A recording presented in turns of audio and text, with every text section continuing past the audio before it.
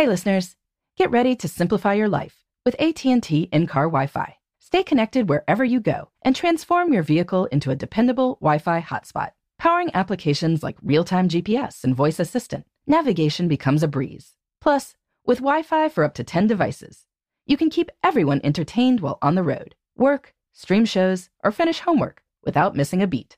Discover the convenience for yourself and see if you're eligible for a free trial at att.com/in-car Wi-Fi. Always pay careful attention to the road and don't drive distracted. Wi-Fi hotspot intended for passenger use only when vehicle is in operation. Compatible device and vehicle required. Welcome to Before Breakfast, a production of iHeartRadio.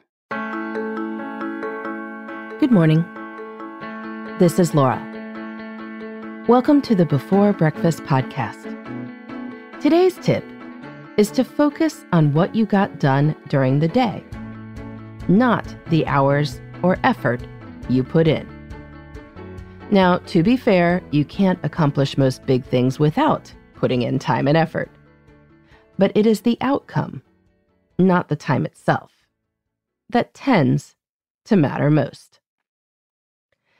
Today's tip comes from a recent episode of HBR's IdeaCast, where a guest reminded leaders that it's not about the inputs. It's not about the number of hours you put in. It's about the results you achieve. And as a manager, you shouldn't push people to work longer hours. You should push people to achieve more results and enable them to do so. Focusing on results is wise advice when we are managing ourselves or managing others. It's easy to get caught up in the story that being a good worker means putting in the longest hours. But really, being a good worker is about delivering good stuff. To keep your focus on results, build a routine of asking yourself, maybe at lunch and at the end of the workday, what you produced. Not the hours you put in or what you worked on, but the specific tasks or parts of tasks that you completed. With your team, you can use language like accomplish or produce and complete to help them focus on what got done. You can even go beyond recalling and talking about what you produced to actually write it down. Consider maintaining a work log that lists what you accomplished each day. This isn't an exhaustive list of every task you performed and every meeting you attended. Think of it as being more like a one-line-a-day journal that captures the day's highlights, rather than a lengthy Dear Diary chronicle that describes every moment. For instance, a person's work log entry for a day might say, developed department budget for next year and gave feedback to Jenny about running tighter meetings and looked through resumes for the new position. Another person's log might say, fulfilled orders received last week, an updated e-commerce site with new merchandise available. Or for another person, came up with 2 ideas for sermon series, edited this Sunday's sermon, approved changes to the church calendar, and called for parishioners. Whatever the specifics of your job, your work log includes your main accomplishments of the day. Keeping a log makes visible the progress that you are making, so you can notice it and celebrate it. A log also reveals when you are not making progress. If all you could say is that you attended a lot of meetings and answered a lot of emails, and you can't think of anything that changed in the world as a result of all those meetings and emails, well, that is a prompt to rethink what you're doing. Not that you need to put in more hours, but that you need to get more done. You may not need to keep a work log all the time, but it could be helpful to do so for a week or so if you want to understand why you are making slow progress or why you are feeling pulled in a lot of directions. There may be some interesting answers that are worth exploring. When we focus on results, we get more done. And when we are less worried about the hours we are putting in, we may also have more time for pursuits outside of work.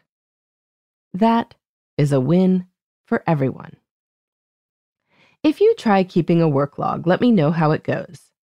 You can reach me at laura@lauravanderkam.com. In the meantime, this is Laura. Thanks for listening. And here's to making the most of our time.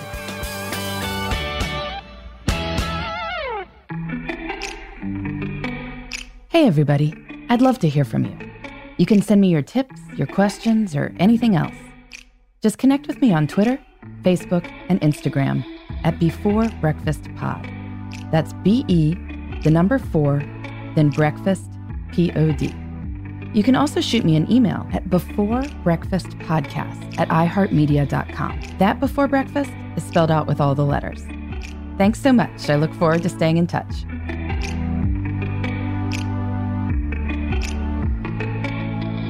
Before Breakfast is a production of iHeartRadio. For more podcasts from iHeartRadio, visit the iHeartRadio app, Apple Podcasts, or wherever you listen to your favorite shows.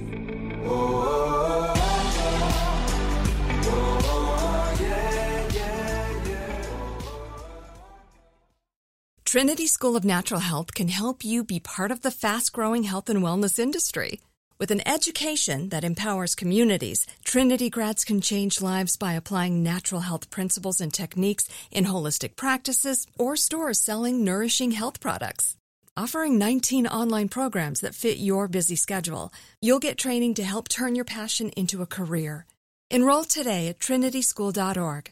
That's trinityschool.org.